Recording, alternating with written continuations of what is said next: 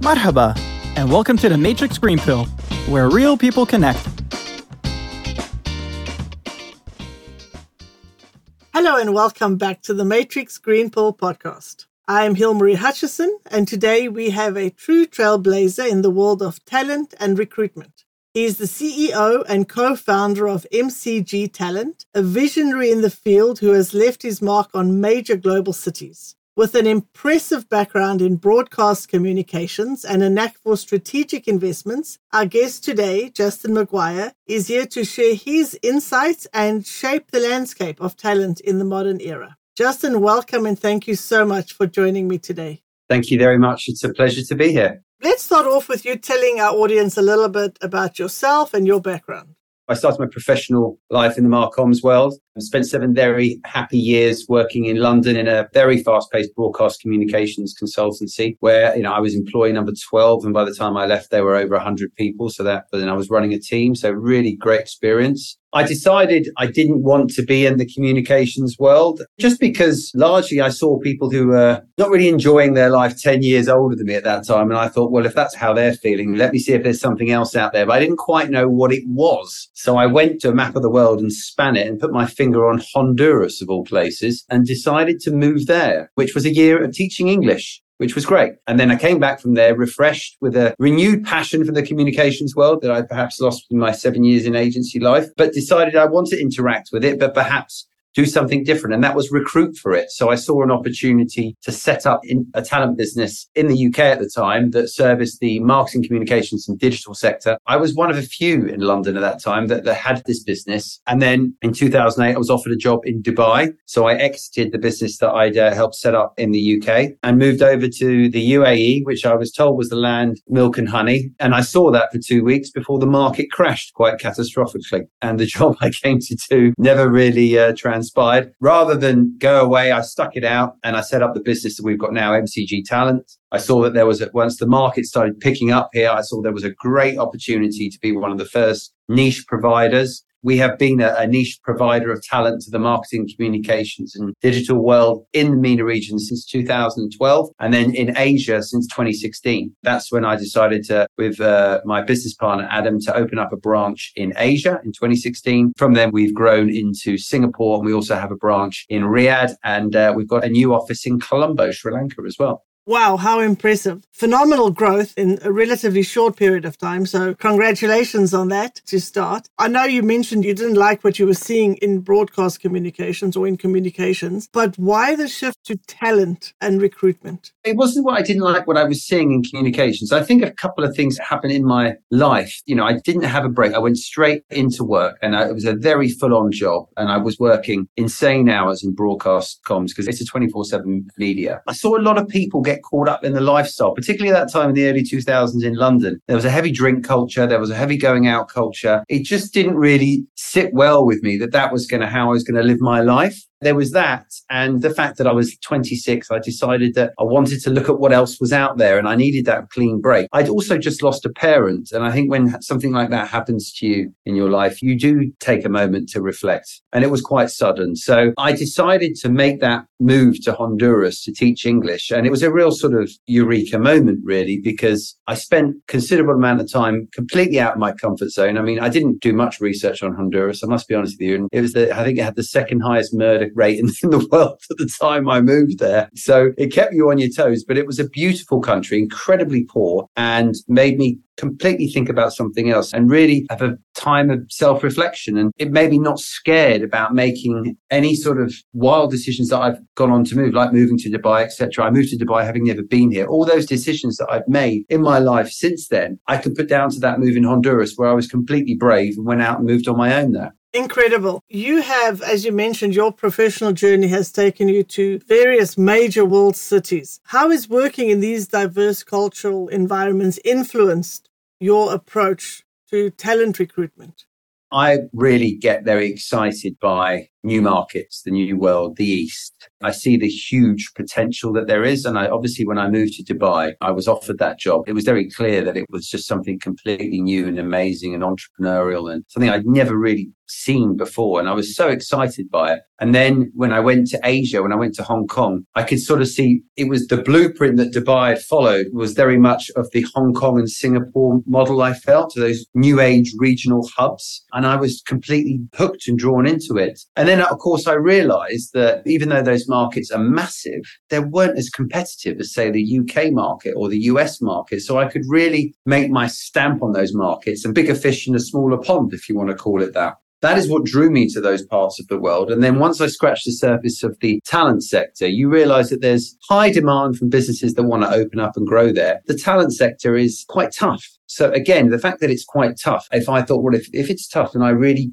get under the skin and get to understand it and really good at doing that market, then I'll get famous for doing it in that market. Again, I'll be able to get market share quicker than I would anywhere else. So they were all tactical plays that I made. I'm not sure if you answered me on this. Why talent acquisition? Why talent acquisition? Okay, very good question. And I think it goes back to my having got back from Honduras, I was offered a number of jobs to go back into the communications world. Some very tempting offers. One thing I enjoyed in my job beforehand when I was building my team. And I knew some people that worked in recruitment. And then also from my experience of using recruitment agencies in the UK when I was looking for a job, I quickly realized that because I was in broadcast communications that was actually moving very heavily into digital, there was no recruitment companies out there that really represented me or understood what I did. So from my experience of being a candidate, combined with my experience of working in communications and my passion for building a team, I realized that actually there could be an opportunity here. And that's where the entrepreneurial cap was put on. And I thought, right, let me build something in the market that I know.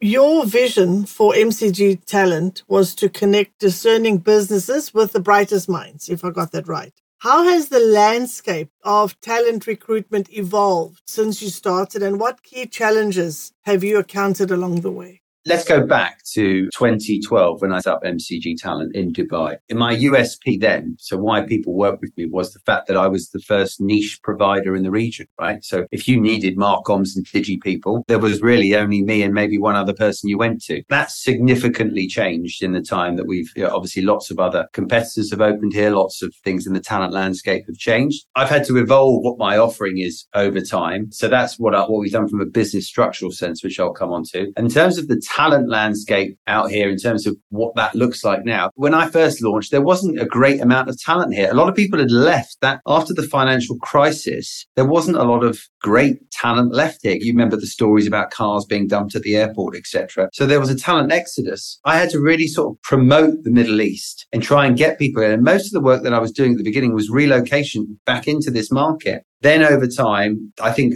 it's probably moved to about 50-50 on some sectors, from local to international. But as the market's gone through an extreme explosion of growth, and that's largely driven to the Saudi market as well, we're probably moving more towards relocating people here again as well. There isn't enough supply to keep up with the demand, and there isn't enough quality supply to keep up with the demand, shall I say. You mentioned the growth that you've had, that you now have offices across MENA and Asia Pacific. Could you tell us about the challenges and the opportunities you've encountered in these regions, and also due to the cultural differences, and how you've adapted your strategies? In the GCC market, when the market's good, when things are cooking, it's a great place to be. I think this region had a good COVID, if you want to call it that. And since then, things have been really cooking out here. The oil prices remain pretty steady. Governments are making money, and that's key. When the governments are making money here, when they're investing, when they're turning their petrochemical dollars into investing into other markets to bring up non-oil sectors up, then great, we all do well. But there's also times here when that's really tough, and I've been through both.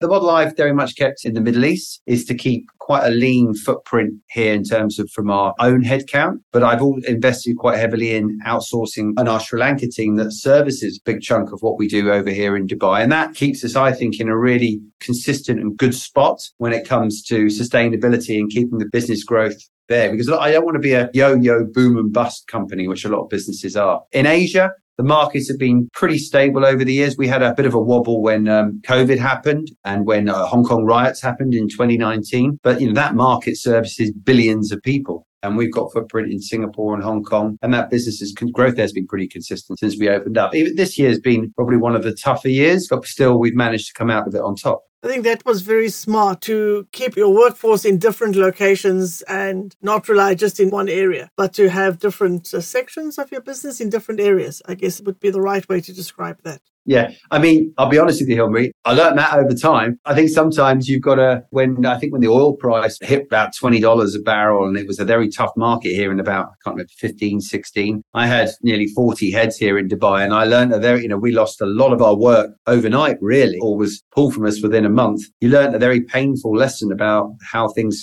how good can turn to bad very quickly in this market. I learned a lot of lessons from that. And over time and growing the business, you again learn a lot of lessons about how to keep a profitable, agile ship. And I think COVID, let's be frank, it's all a big lesson. When everyone was working from home, we all saw what the capabilities were from working from home. Ultimately, my customers want us to find great talent really quick. If they could take a pill and they could get the ideal candidate straight away, they would. So what they want is they want a recruitment business that can deliver them great people really quickly without any hassle. And I don't really think they're worried about where they're situated. As long as they've got someone they can meet face to face in Dubai or Saudi, they don't mind where the grunt of the work is done. I agree with you 100%. I think, as you say, I think we all learned that we can make big changes and work differently during COVID. And for sure, you don't all have to be sitting in the same office all the time to be effective at getting your job done. As somebody deeply involved in talent acquisition, what advice or what tips would you give to somebody who is in the market looking for a new challenge or an opportunity? It depends what market you're talking about specifically. But should we just say Dubai, for example? Yes. Okay. So Dubai is one of the most competitive landscapes in the world right now. If you speak to anyone that posts a job on LinkedIn, they'll probably tell you there's about 1,000 applicants you can get in 24 hours. It's insane. What you have to do is you have to stand out and be recognized. Some of the basic things I'm going to say here, that I'm amazed how few people do this. Okay. You've got to have a fantastic LinkedIn profile because people do go to that almost straight away now. They want to see what you do, what your job, all the full profile in there. They also look at how active you are, who you're engaged with. A lot of people keep an eye on that. So make sure you are talking to interesting people and networking in interesting places. The CV that you have, honestly, I think so many different trends, and habits people have with CVs. But the one that I always say that works best in Dubai is the 2-pager. There's an intro page about you as an individual. And then for each position, you have role, responsibility and achievements. Write it all in a consistent fashion. Put the keywords in there for the job that you're applying because people do a 30-second scan on the CV. And then once they like it, they then read it in more depth. But if there's a pattern to it, no doubt they'll find it easier to read and it'll stand out because so many people have colorful CVs or put pretty pictures all over them, pie charts, graphs, just not necessary. Pictures, I just don't think that's needed in this day and age. The other thing is, you've got to be a bit persistent about reaching out to people because, as I said, lots and lots of people apply for jobs in Dubai. So the people that get in touch with me and that really stand out are the ones that connect with me on LinkedIn. They do a personal invite. They manage to get hold of my number or email somehow. They're a bit persistent in how they reach me and it works. They're the ones that tend to stand out. You look hungry for the job. These days, it's so easy to apply for a job. It's like buying, a bunch of bananas in your online superstore, right? So you've got to do things that will make you stand out.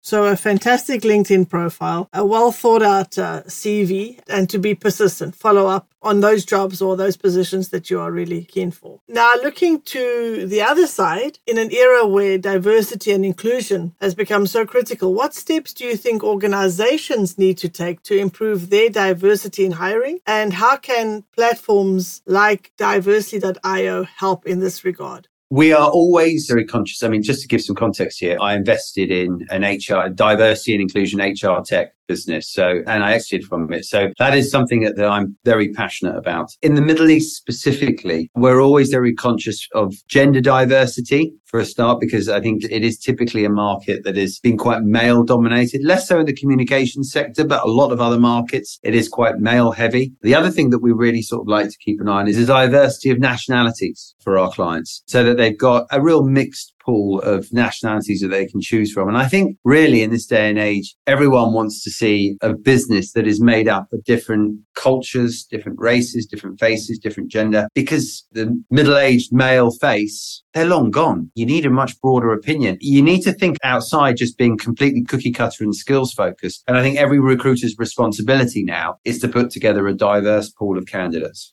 So true. Absolutely important. Looking to the future, what are some of your upcoming projects or goals, or what are you excited about?